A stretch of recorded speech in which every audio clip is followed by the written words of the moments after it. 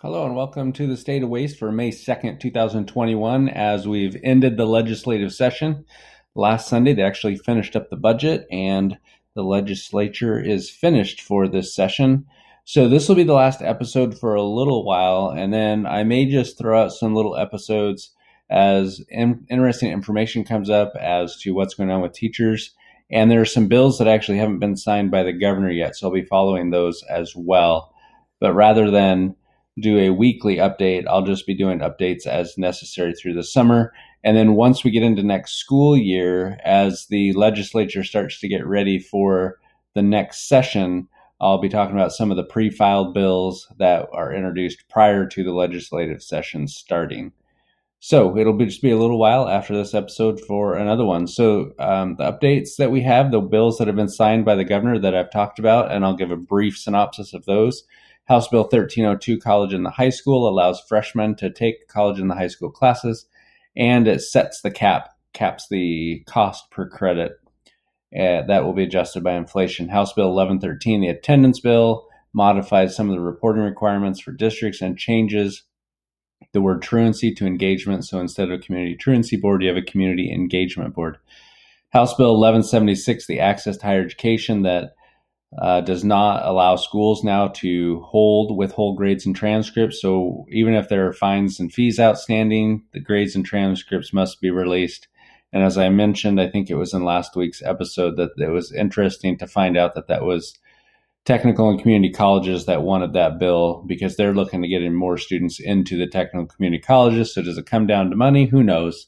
We never know what's going on sometimes, but it doesn't make sense for the public school system and its tax dollars being lost.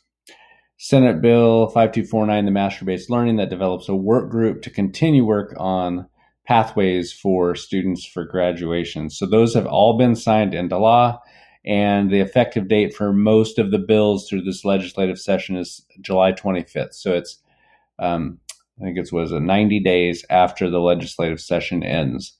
So legislative session ended on the 25th of April, so these take effect July 25th.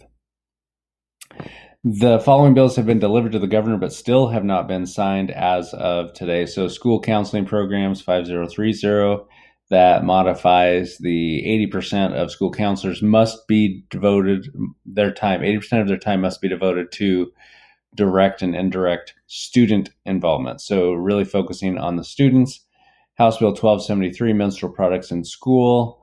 That one is still on the governor's desk. Senate Bill 5299, allowing computer science becoming a high school graduation requirement and allowing that to offset some other credit if that is along their pathway. Senate Bill 5097, PFMLA updates, changes some of the hour requirements for paid family medical leave, and then Senate Bill 5044 that adds a section of professional development. Now, the exciting part for teachers here, what we all mostly care about when we get our contracts, we want to look at the amount of pay. So the budget, there were not the concerns. So last year we were in bargaining in our district, and there was a lot of concern about, there's going to be cuts and COVID's going to, and I really didn't see it.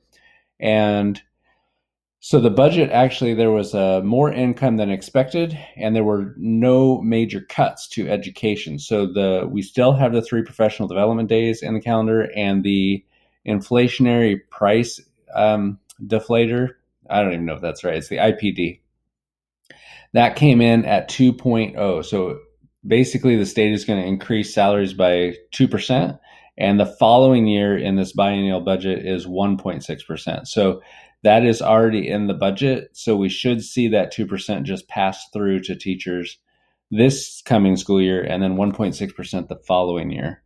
So it was interesting to look through the budget after all the worries and concerns and everybody wanting to be responsible. I think our legislature did a pretty good job of maintaining their funding of education. So that's good. So you can look for that next year in your paychecks, a little bit of a raise. And just know that if anybody's in bargaining too, those are the numbers that are included in the budget document. That is it for this week. Again, if you do have questions throughout the summer, please send me an email and let me know. If there's anything you're wondering what's going on, I'd be happy to look it up for you. Have a great summer.